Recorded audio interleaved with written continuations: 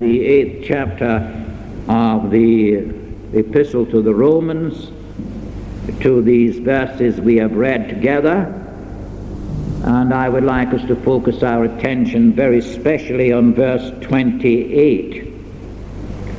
For we know that all things work together for good to them that love God, to them who are the called according to his purpose. Many years ago, a young fellow of 18 was having his evening Bible reading in candlelight. He was reading in this chapter.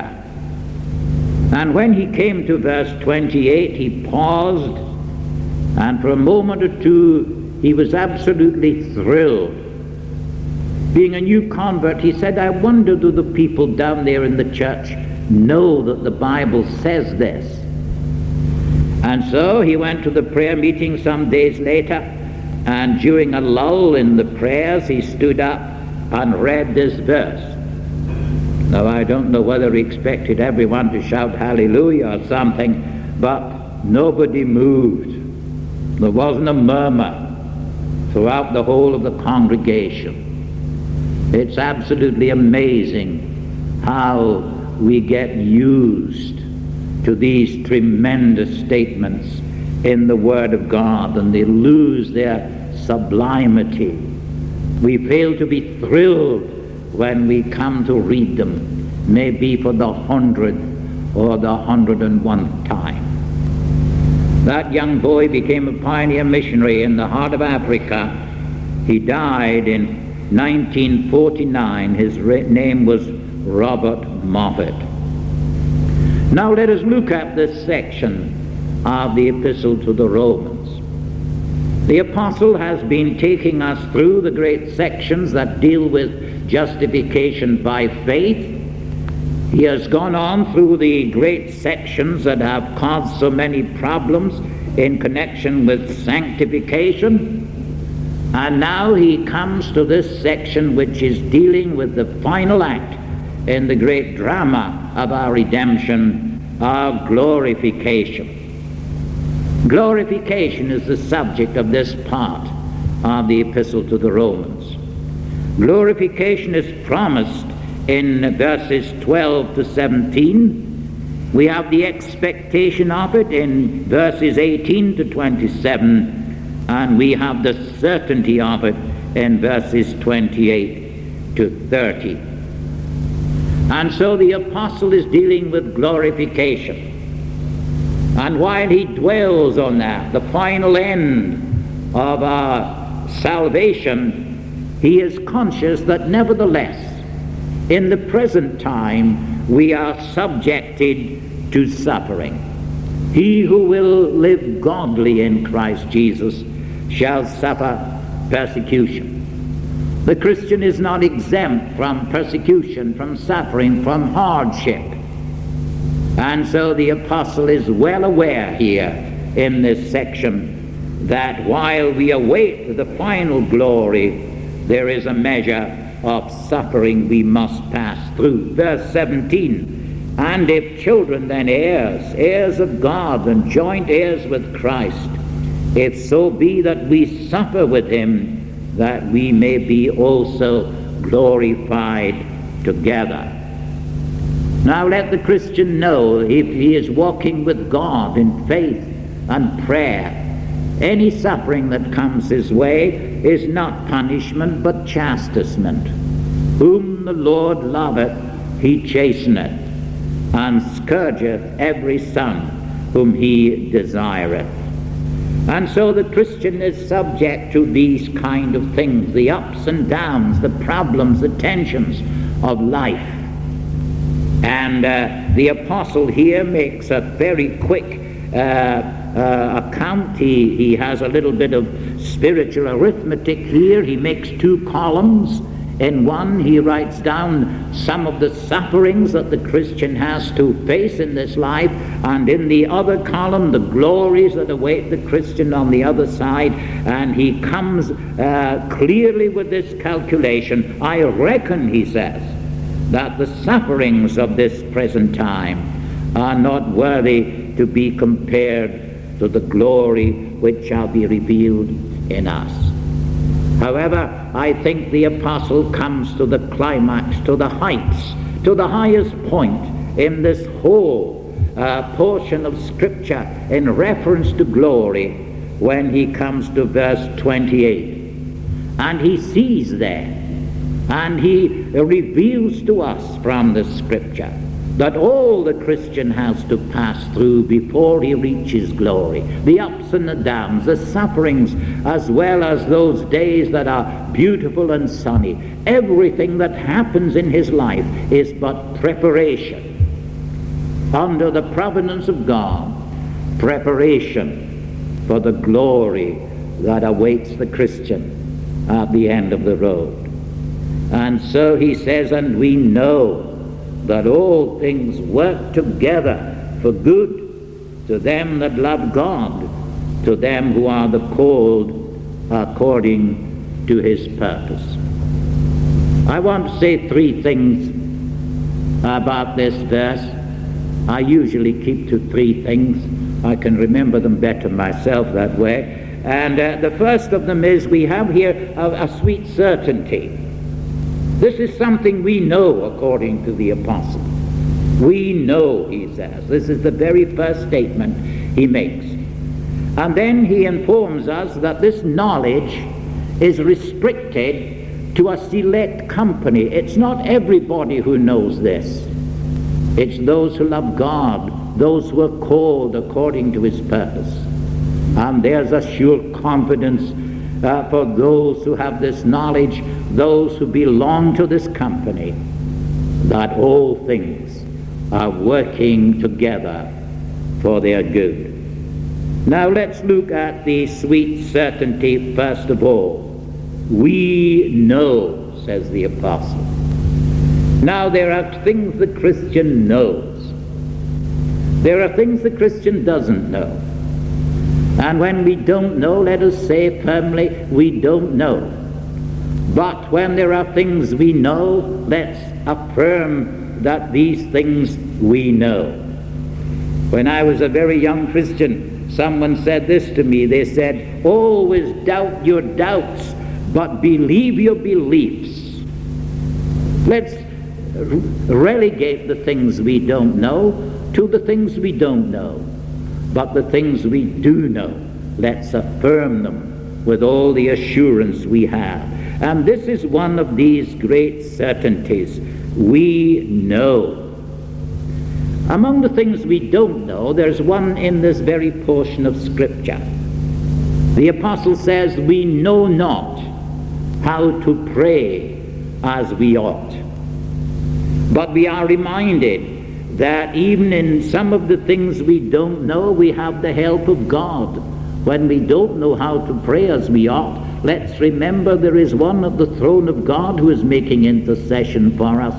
And remember there is one with us and in us who is helping us in our infirmities and making intercession for us with sighs that are too deep for words. But tonight we're looking at the things we know. The man in the world, the unconverted man, sometimes thinks we Christians are rather presumptuous. He says, how do you know these things? And of course our answer is, we know these things because of the trustworthiness of the one who guarantees these things for us by his word and by his character. We're not speculating when we talk about the things we know. The assurance is given to us because of our personal knowledge with the eternal God who has entered into covenant with us and has given us many precious covenant promises. And so we know by the cognition of faith what we are going to say now. These are things we know. The unregenerate man has to say very often, where the Christian says we know, he has to say, I don't know. His philosophy is one of agnosticism. We don't know. I think it's all summed up in that little incident in the life of Robert Burns, when he turned over with his plowshare that little mouse house in the field mouse. And he started to talk to that little mouse, and among many things he said this: "But thou art blessed compared to me. The future only toucheth thee, the present only toucheth thee. But oka backward cast my eo prospects drear, and forward though I canna see, I guess and fear." Now that is the philosophy of the unregenerate. The Christian knows certain things about the past. He knows certain things about the future. He knows certain things about the present. What do we know about the past? Well, here's one of the great things we know about the past. We know that we have passed from death unto life because we love the brethren. Now there's something worth knowing. The picture there, by the way, is of a ferry boat conveying people from one side to the other side. And what is being said is the Christian knows that he has been ferried across from the death side to the life side. We know that we have passed from death to life. Now that's something worth knowing. What do we know about the future? Well, says the Apostle John, we know that when we shall see him, we shall be like him, for we shall see him as he is. There's what we know about the future. And what do we know about the present? We know, says the Apostle, that presently, at this present time, all things are working together for our good. Now these are some of the certainties that we know from Holy Scripture, and we are looking at this one tonight. We know that all things work together for good. Now, as I've said, it's not for everyone to say this.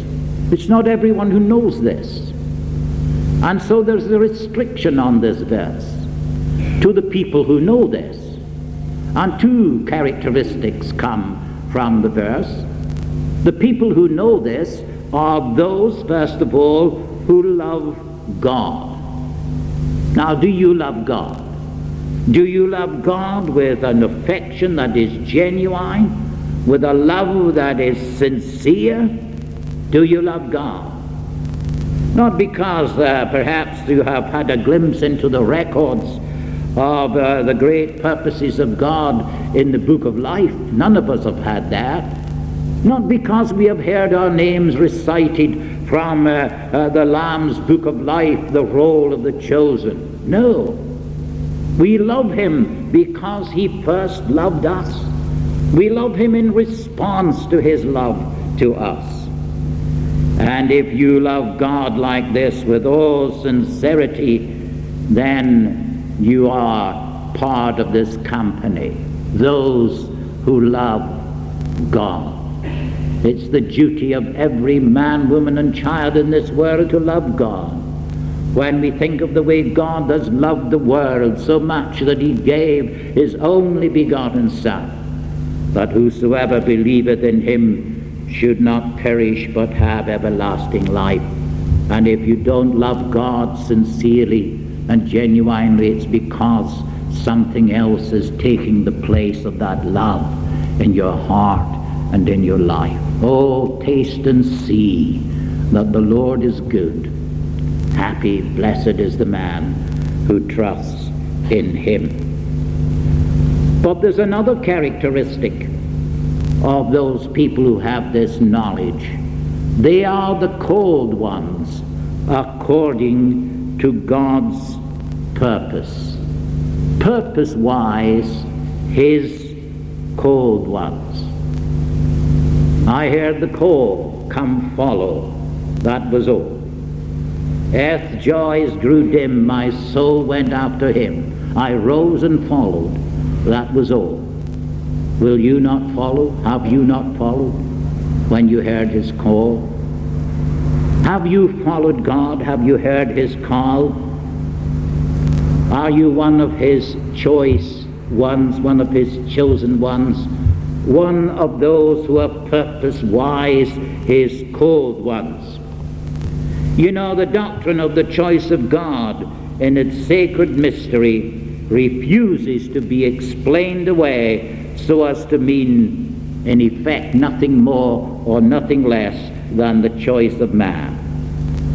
It is presented to us everywhere in the Scripture, and not least in the epistles, and not least in this epistle, as a truth that is not meant to clear everything away by way of the problems that surround this, but mainly to inform us that if we love God, then we have not to congratulate ourselves for this, but the God of all love and the God of all mercy and the God of all grace, that our eyes that were so guiltily shut have been effectively opened by the power of God. Any part of the chain of redemption that would suggest belongs to us would cause the chain to be fragile indeed. The whole chain is forged by God himself. If we love God now, it's all of his doing. It's all his work in our hearts. It's his mercy. We ought to have loved him always. It's of his mercy that we love him now. You see the force of verse 29, for whom he did foreknow, he also did predestinate. It's not merely that he had foreknowledge of what we would do, but it was his foredecision of what he would do in our lives. He predestinated us, and having done that in the past eternity, in this world, this time, space world, he called us to himself. And having called us, he justified us. And having justified us, he goes on sanctifying us. And having done all that, finally, he glorified us. I wonder, did you notice the tense there? Even our glorification is spoken of as something in the past, a fact already accomplished. Have you noticed that? James Denny, as a matter of fact, says that the tense in this last event is amazing. It is the most daring anticipation of faith that even the New Testament contains. Our glorification, as well as our justification, is presented to us here as something already accomplished. The pilgrim is already in the immortal country. Now that's wonderful, isn't it? That we are as good as there already, although we are still in this vale of tears. Now, how do I know? What evidence have I got that I have this assurance of all things working together for good? The first one is, do I love God sincerely, genuinely? The second thing is this: is there any evidence in my life now that I am being conformed to the image of God's Son? Is there a change, a process going on of sanctification in my life? Am I walking in the way of holiness? Is God leading me out of the way of darkness and sin into a life of holiness? You see, the process of conformity should be going on now. And these are some of the indications that we belong to this elect company, who have this very blessed, this very sweet assurance that all things are working together for good. And that is the final part I would like to deal with in this wonderful verse, the sure consequence of belonging to this company who have the assurance. This is what's happening to us. All things are working together for our good. All things working together for our good. The tense there is a present continuous tense. Not that all things work together for good, but all things are working together for our good. And we have here the fact of constant working. Things work.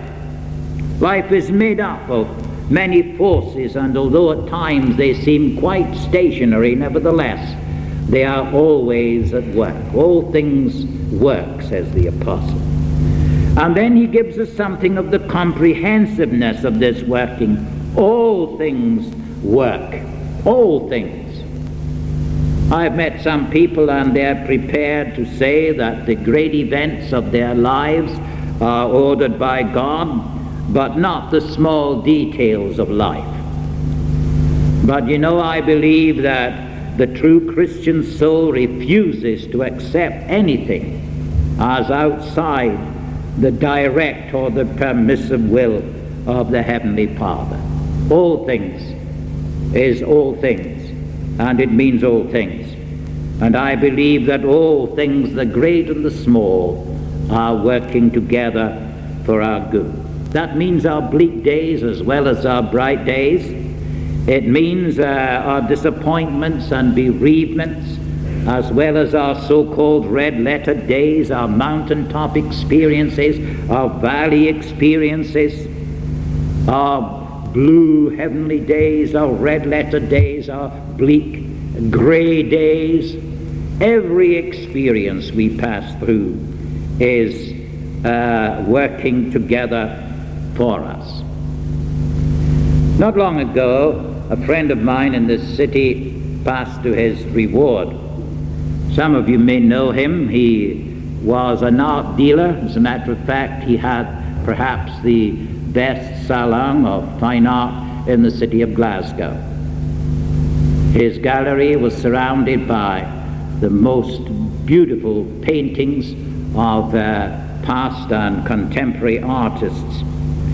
And I remember standing there one day in the gallery with him. He was a very, very fine Christian gentleman. And he said this to me. He said, "Willie, have you noticed that the predominant color in all of these pictures is gray? Gray."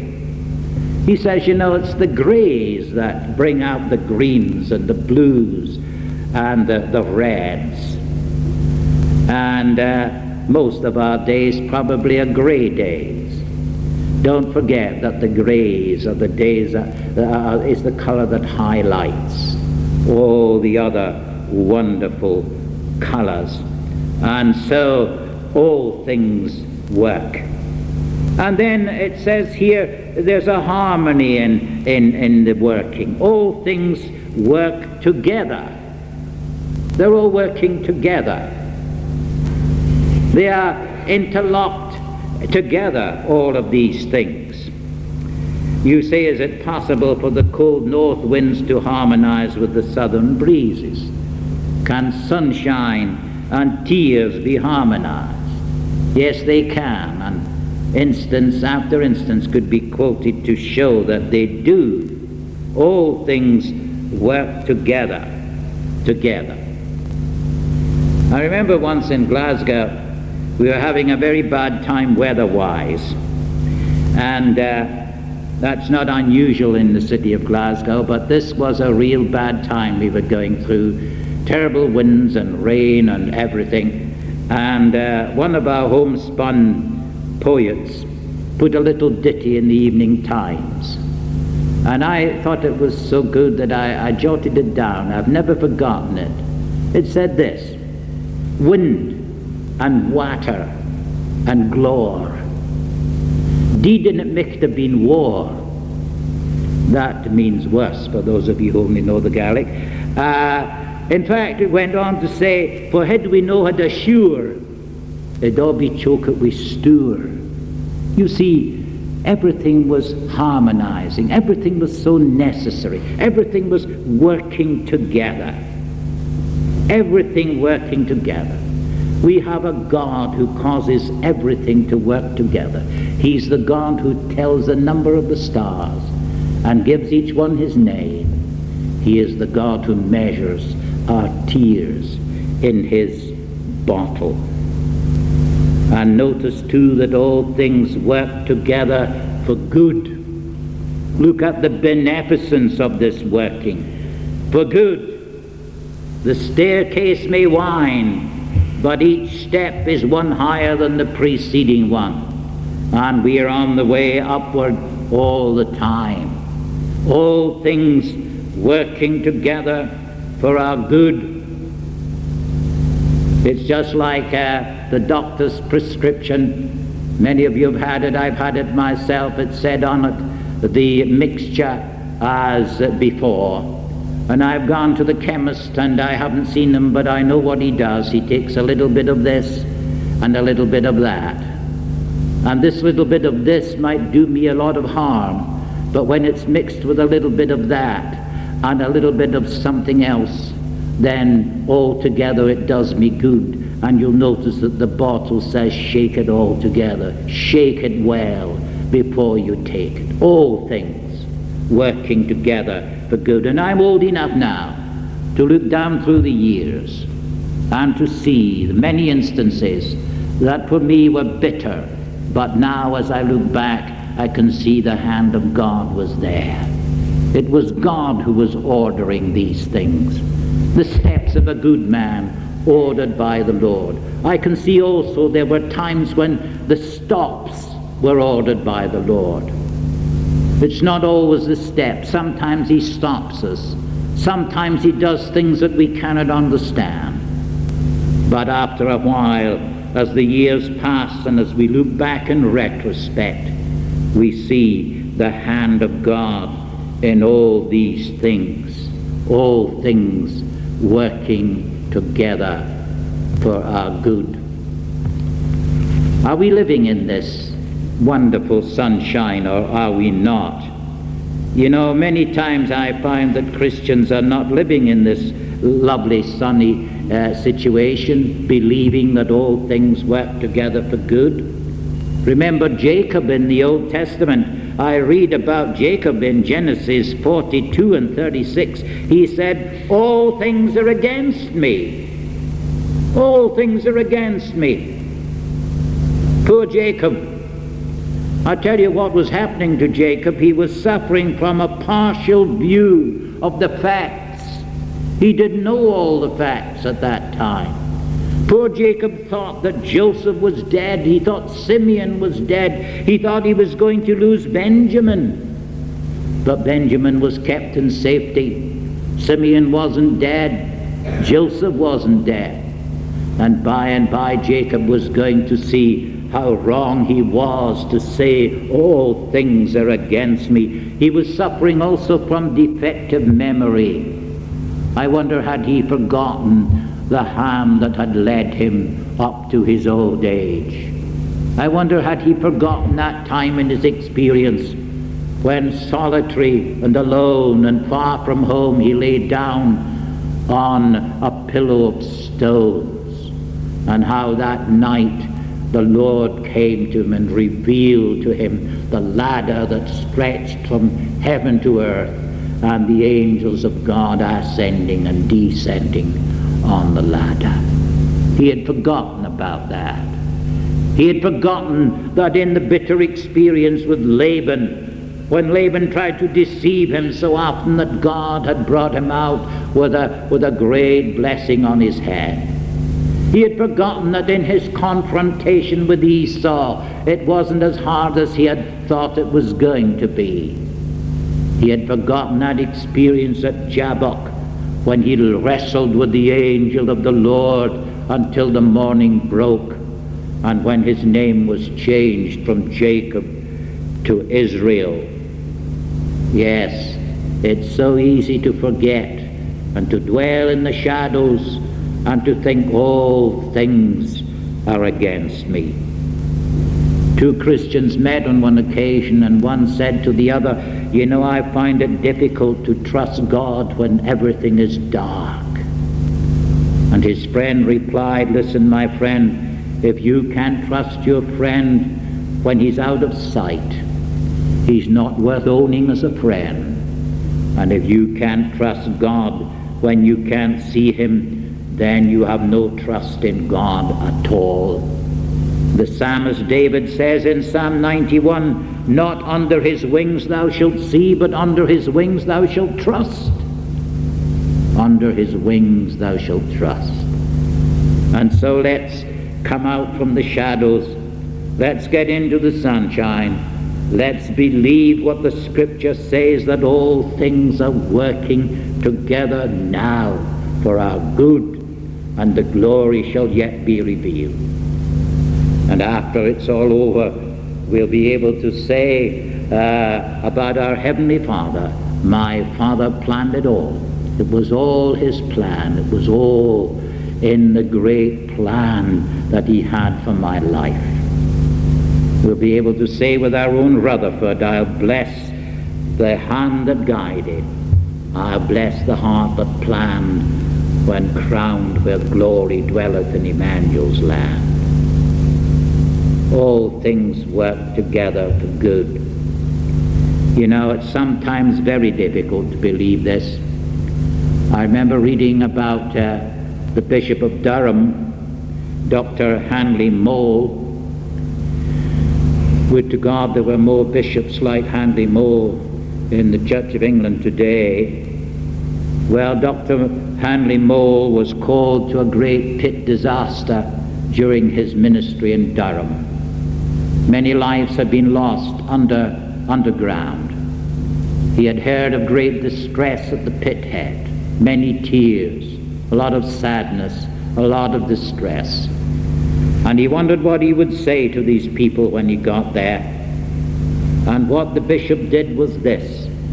He took with him one of these canvas samplers that had some beautiful words embroidered into the canvas in glorious shining letters. But you know, when he got there, he didn't show the letters. He turned round the reverse of the canvas, and all the people could see were the tangled threads, blacks and yellows and greens and reds and blues, a tangled mess, you might say. And then very slowly he turned over the sampler, and there were these words in glorious living letters, God is love. Despite it all, he was able to say to these people, God is love. And this is it. At the end of the day, we'll have to confess that it was love that guided us on through all the perplexities and through all the trials and through all the difficulties, and brought us at last to glory. Some of you may have seen another sampler that says this, not till the loom is silent and the shuttles cease to fly will God unfold the canvas and reveal the reason why the dark threads were as needful in the weaver's skillful hand as the threads of gold and silver in the pattern he had planned. We know, we Christians know, all things work together for our good. We who love God, we who are the called according to his purpose. And my friend, if you don't have this assurance, if this certainty doesn't belong to you tonight, oh, I urge upon you, consider the great love that the Father hath bestowed upon us. Consider the love that God has demonstrated by sending his Son to be the Savior of the world on the cross. Consider what your response ought to be to the love of God, that you too may know that all things in your life are working together for good. Let us pray. Our gracious God, we give thee thanks for thy precious word tonight. We thank thee for reminding us of this wonderful truth we have been considering. We thank thee for the great salvation that is ours, justified by faith alone in the death of our Lord and Redeemer Jesus Christ. We thank thee for the work of sanctification that is going on presently in our lives. We thank thee too for the glory that awaits those who love thee sincerely and who are thee purpose-wise thy called ones. We thank thee, our Heavenly Father, for the truth, sometimes difficult to see, but enable us by faith to grasp it, that all our problems and difficulties, our ups and downs, our good days and our bad days, are all contributing to the glory that shall yet be revealed in us. And should there be among us those who have not got this assurance as yet, wilt thou graciously deal with them? Oh, wilt thou call them also to thyself? Open their eyes to see the love of God, to behold the manner of thy love, and to turn and seek the Lord while he may be found. Hear us, we beseech of thee. Cleanse us and receive us, and anoint us and renew us. And all we ask is in the Saviour's name and for his sake. Amen.